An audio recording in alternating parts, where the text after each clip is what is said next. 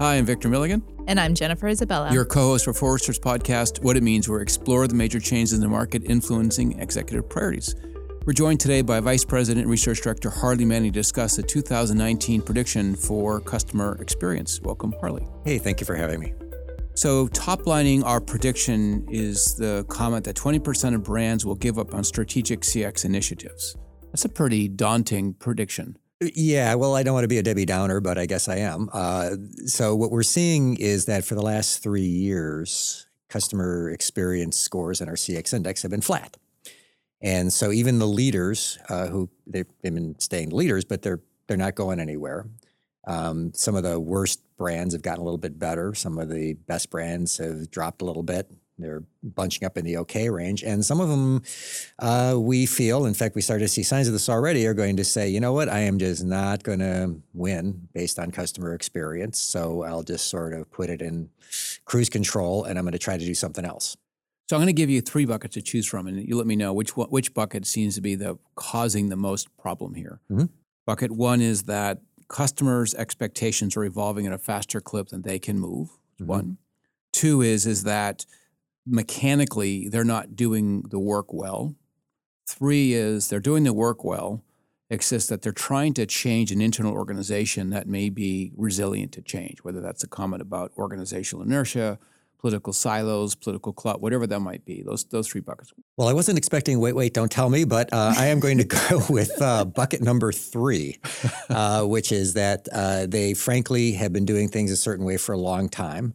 And if they want to break through and make a serious change in the experience that they deliver, they're going to have to blow some things up, and that's hard to do. Harley, how does business acumen play here? So I know that there's organizational inertia, like Victor had mentioned, but also doing things differently means you have to learn new skills or understand how to convince people that you're doing the right things. So can you talk a little bit about that? Yeah, absolutely. So the customer experience professionals that we work with tend to be people who are very skilled in things like journey mapping and ethnographic research and design. And whole swaths of them are experts at CX metrics and voice of customer programs. And these are all extremely important and useful things. You notice in that list I did not include financial modeling. Not so much of a skill set that these people have. And not surprisingly, that's not what they signed up for. They signed up for understanding the customers and understanding what solutions would help the customers and then measuring the results. Unfortunately, somebody needs to sign up for putting together an ROI model. They need to sign up for taking a project, costing it out, estimating the benefit, and leading with, I'm going to bring you this benefit at this cost for this ROI.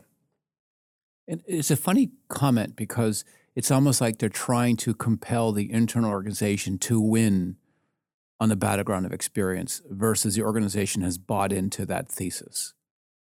Well, that's a very interesting point because the organization typically has bought into the extent that nobody gets up in the morning and says, let's just stick it to our customers today. I mean, maybe some companies do, but not for the clients I talk to, frankly, I don't run into that.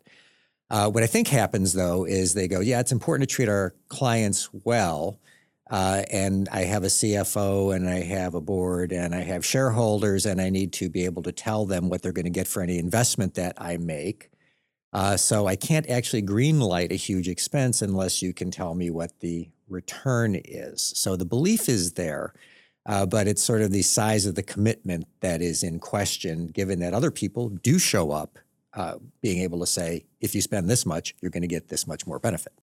So at its heart, there's a lack of an overwhelming financial argument for its benefit. So therefore, an inability to catalyze the organization to think differently, to operate differently, maybe restructure products, maybe restructure their delivery model, all sorts of things that are more formidable in their scale. Yeah, that's correct. And the irony is that, in fact, there is huge economic upside, and it's not that hard to model if you know how to make a model and if you are so inclined to do that. So it's the relationship between customer experience and bottom line business results has been well understood by us now for years, and by lots of other people too. But we've been able to establish this relationship between customer experience and customer loyalty. It's super clear. It's in the numbers. It's complicated, but at its simplest form, if customer experience goes up, customer loyalty goes up. And by customer loyalty, we're talking about stay with the company longer, keep buying from them, buy more from them, recommend them, and also other kinds of effects like I'm not having problems, so I'm not calling you and running up your customer service costs. So cost to serve go down. So the first few things that I mentioned drive your revenue up. That last thing I mentioned drive your costs down. So both growth and profitability can come from simply moving people from I'm not happy and therefore I'm not buying from you to I'm happy and therefore I'm buying from you. So that the relationship is there. It's putting some granularity on and putting it into a spreadsheet. That's a little harder, but it's hardly rocket science. And that comment exists for the top line, but there's a cost equation here as well, which is if I don't compel loyalty, and either I lose to someone else who is, so therefore they're sort of exciting churn from me, I'm going to have to goose up my acquisition program, which is high cost, just to stay flat. I mean, there's a cost equation here that's equally as compelling, and often cost motivates people, or cost and risk motivate people more than top line gains. I mean, there's a cost equation here of I simply can't afford to lose or attrit that many customers at one time. Yeah. And also like a fixed pie component to that equation too, right? There are only so many customers available. It's not like there's just this influx of customers available to you. You're working with or against your competitors for those same people. Well, that's funny because one very large company that I shall not name, their reason that they don't get too excited about customer experience is that they have a belief that there'll always be more customers and that they can keep filling up that bucket, which just strikes me as, really? It's 2018. This is, hopefully I thought we were more sophisticated than that. But no, Victor's point is spot on. I mean, if you've got a big hole in your bucket, you're going to have to pump a lot of water into it to keep it full. And that's exactly what's going on. And in fact, that translates right into the kind of economic argument you can make for customer experience. Some of the more forward-thinking companies are very receptive to the, let me show you how I can grow the revenue. Some of the other ones that are a little bit more responsive to the old FUD thing, it's better to show them, here's what happens if you do nothing, because there is a cost to doing nothing, which is that you will continue to lose customers at the same rate, or that rate can get worse if your competitors start improving their customer experience and sucking your customers away from you because, to a large extent, it is a zero-sum game. It's kind of a funny thing because 7 years ago when so broadly the market intellectually accepted that the customer was taking a very prominent, powerful role in terms of how the market would evolve, CEOs and CMOs, others did a very good job changing their collateral, annual reports, 10Ks, whatever it might be, and the word customer became prolific. But your argument is that all that excitement and collateral hasn't really cascaded down to real budgeting, real political clout that makes it so that the CX, the people that are very good at the mechanical part don't have to fight this war on their own, which is sort of how you're describing it. Well, yeah. I mean, if you could be very excited about running a marathon, but if you don't go out and train by running, you're probably not ever going to run that marathon, right? So people definitely, they recognize that the customers are powerful. They recognize that they need to serve them. Their hearts are in the right places, but gets to the second thing you mentioned. In some cases, they're just not doing the right thing, or they're not doing it as well as they should. And it's very easy to get distracted by other aspects of business. And the fact of the matter is, business is complex. There are lots of things going on, and we never say customer experience is the only thing you have to do well. That's patently not true. It's just the thing that's probably less familiar than the marketing, the logistics, some of the other kinds of things that companies have been doing for a long time. And it's very easy to just sort of fall into that trap of the old muscle memory, doing the things you always did and not focusing enough on the new thing, especially because doing the new thing is hard. Yeah, we've seen quite a bit that companies intellectually agree that there's a lot of change coming towards them externally. A lot of, they sometimes couch in the word disruption.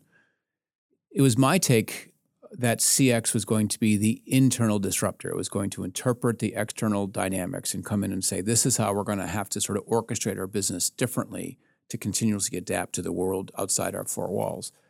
But I don't think it was ever really taken on as an internal disruptor, because that would have elevated its role and meaning up to the CEO, up to the allocation resources, up to all sorts of things.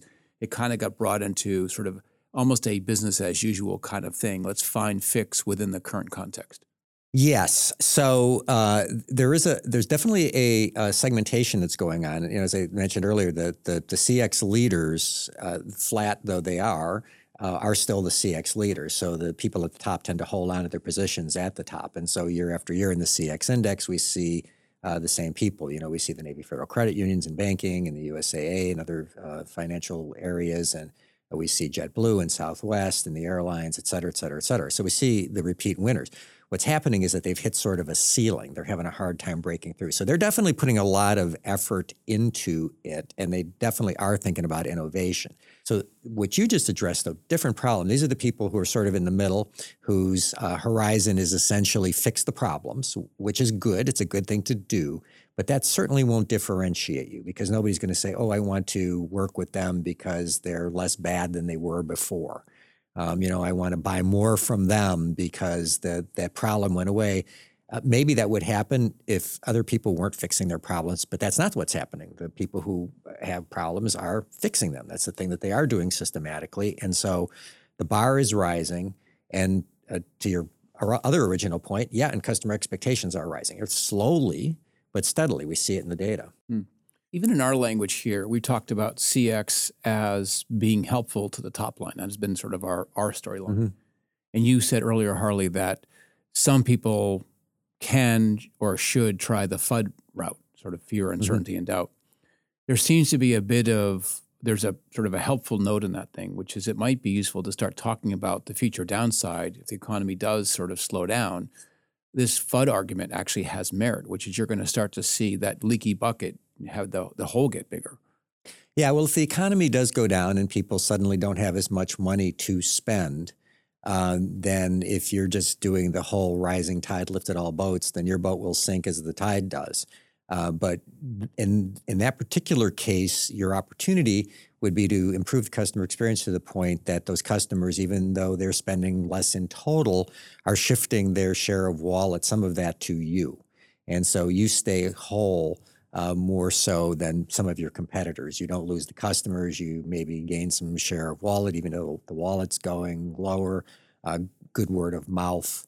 And that's going to give you some resistance to the economic downturns.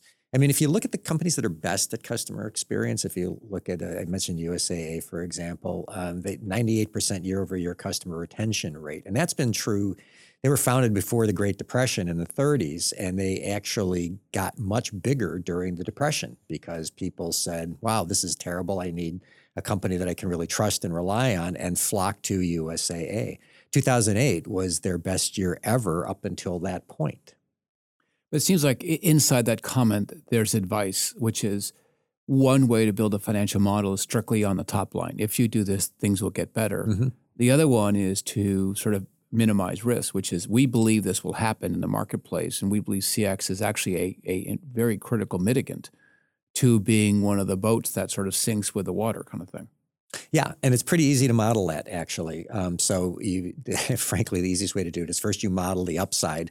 And let's say that you are able to demonstrate in your model that a 1% increase in the CX index, 1 point increase in the CX index is going to deliver you, $20 million.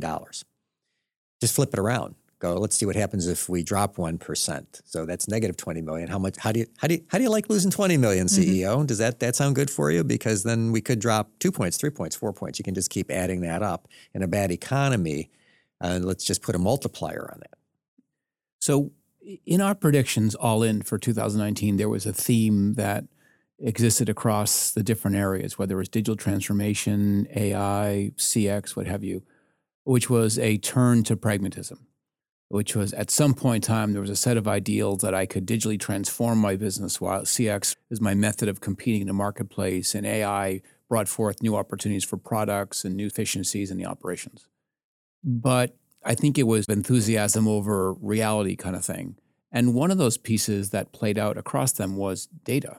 So you go from, politics, organizational inertia, strategy to the very mundane but critically important concept of data, that data governance is lagging companies' desire to exploit data. How much is that affecting CX, which they really don't have a data governance underneath them to make data work for them? Well, there's certainly it's certainly a situation in a lot of companies where the employees who need the data are not getting the data. Partially it has to do with how it's captured. It still tends to be captured by business unit and by channel and get stuck in data silos and not shared. And there's still far too few companies that have a coherent picture of a customer as they cross channels and business units. And then there's getting that data, once you've gathered it, back out to the people who can actually use that, whether it's a contact center rep who needs to know that this person that's talking to them has been having a very bad time in multiple channels lately, or whether it's a frontline manager in one of your physical locations who needs to know that his employees are getting dinged, and maybe there's one or two that are problematic, just have bad attitudes. So it's that self-correcting loop that can, if it's not in full operation, can be very problematic. And one of the big innovations that we've seen with the customer feedback management platforms is they've gotten better and better at pulling off just the particular piece of data that a particular type of employee, whether that's a frontline customer service person or an exec, just what they need, and presenting that to them in a format that they can access, like a mobile app that just has the top line results for the day, as opposed to something that tells you your exact survey results from a customer who interacted with you. So that is an area where there's been progress made, but I can't say that it's as broadly adopted yet as we would love it to be. So going from the mundane to the transcendental, let's go to purpose for a second. In our predictions, one of our assertions was that the brand energy, the brand equity, has broadly declined. Too many brands are kind of neutral. You certainly see that in significant ways in banking, where 33% of consumers surveyed say, I really can't tell the difference between any of the banks. It's a rate game out there. It also turns my attention to purpose, which is at one point in time, purpose-driven strategies was a thing. Mm-hmm. And is what glued the organization together, and it motivated them through times of change. If all that collateral we just talked about that said the word customer in it was tied to a strong purpose, you would imagine that people would adopt some of the CX mantle just because it was worth it, not because the CX person said, hey, we should.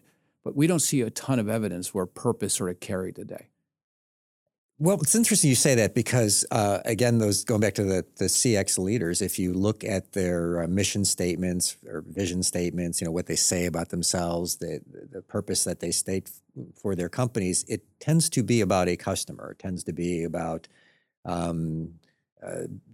improving the financial well-being of their customers for generations to come at USAA, or JetBlue, bring humanity back to air travel, or Kaiser Permanente, which admittedly health insurance challenging category, but they're the leader in it, and they talk about improving member healthcare outcomes.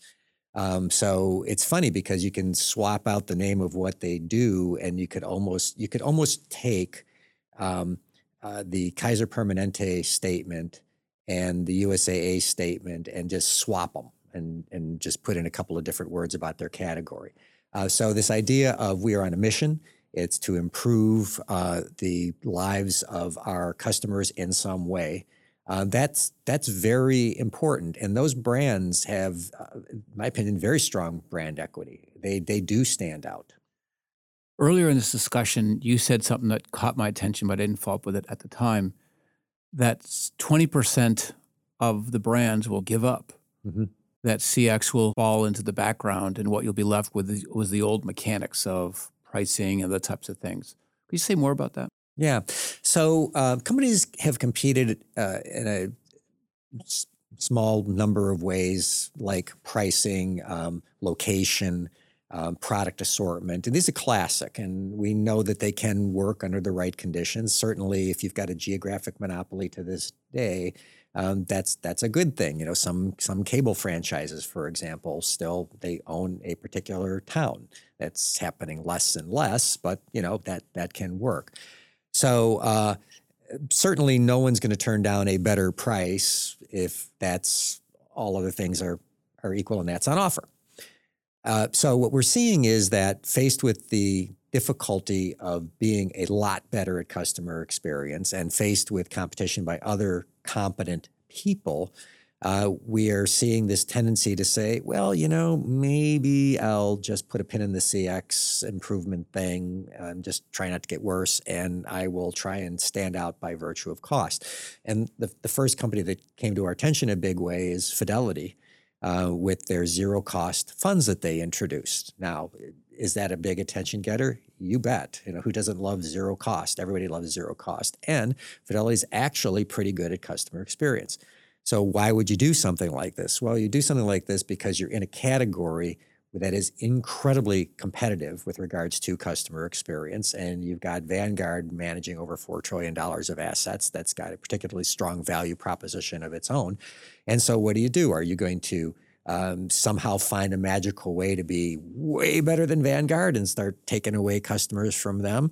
You could, but that's pretty hard. And so it probably seems like the easier route to just say, hey, let's have some zero cost funds and attract some more clients and build on that.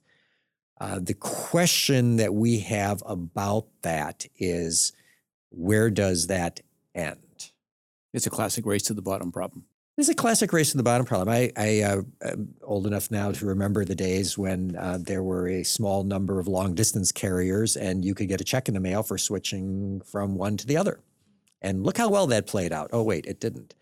So this is the kind of thing that I can see why it would be seductive. It was seductive then. These are smart people. We just don't see it playing out so well in the long run. And yet there are a lot of companies, and this is where the 20% number came from, that we've seen that are good, but they haven't managed to get any kind of a differentiating lead. And they're sitting in that zone of frustration. And we think that a very significant percentage of those, 20% of the total, are going to look for other ways to compete, and price is going to be the obvious one. I'm not sure if I'm appealing to the optimistic Harley or the pessimistic Harley, but CX is a long game. Mm-hmm. We just talked about 2019. What do you see as being normal in 2020? Where do we go from here? I think there's going to be a lot of separation between the people who are the leaders and the people who are in that middle undifferentiated pack. And the reason is because right now it is a good economy and it is relatively easy to change jobs. And if you're someone who is really good at customer experience, if you're one of those people who does journey maps like nobody's business and imparts insights to business people who can make smart decisions, and you are frustrated because your company is not making the major investments, it's not going to be all that hard to pick up and go to one of the companies that are making the major investments. So I think you're going to start seeing the leaders and the people who are aggressive and who are serious and who are doing the business modeling, hoovering up all the top expertise, which is going to both accelerate them, but also it's going to put a drag on their competitors. And so I think the way that that's going to play out is that the expertise goes to the best, and also we see a movement where these experts spend a huge part of their time educating other people on customer experience so that people can make better, more informed decisions themselves in their day-to-day activities and know when they do need to go to that expert and when they can just handle it themselves. So that should start the flywheel building up some momentum for those people. I don't think we'll see enormous differences in 2019 because I think that's when the flywheel will build up. But I think that going into 2020, for example, we'll start to see some 1, 2, 3 point improvements on the upside and 1 or 2 point decreases on the downside. And that's where that spread will come, because a 5-point spread in the CX index is a big deal. Harley, it's always a pleasure. Thank you. Thank you. Thank you. Forrester's 2019 predictions are here. Download the guide at for.com/predictions2019 to uncover the major dynamics that will impact your business in the coming year. Again, that's forr.com/predictions2019. Thanks for listening.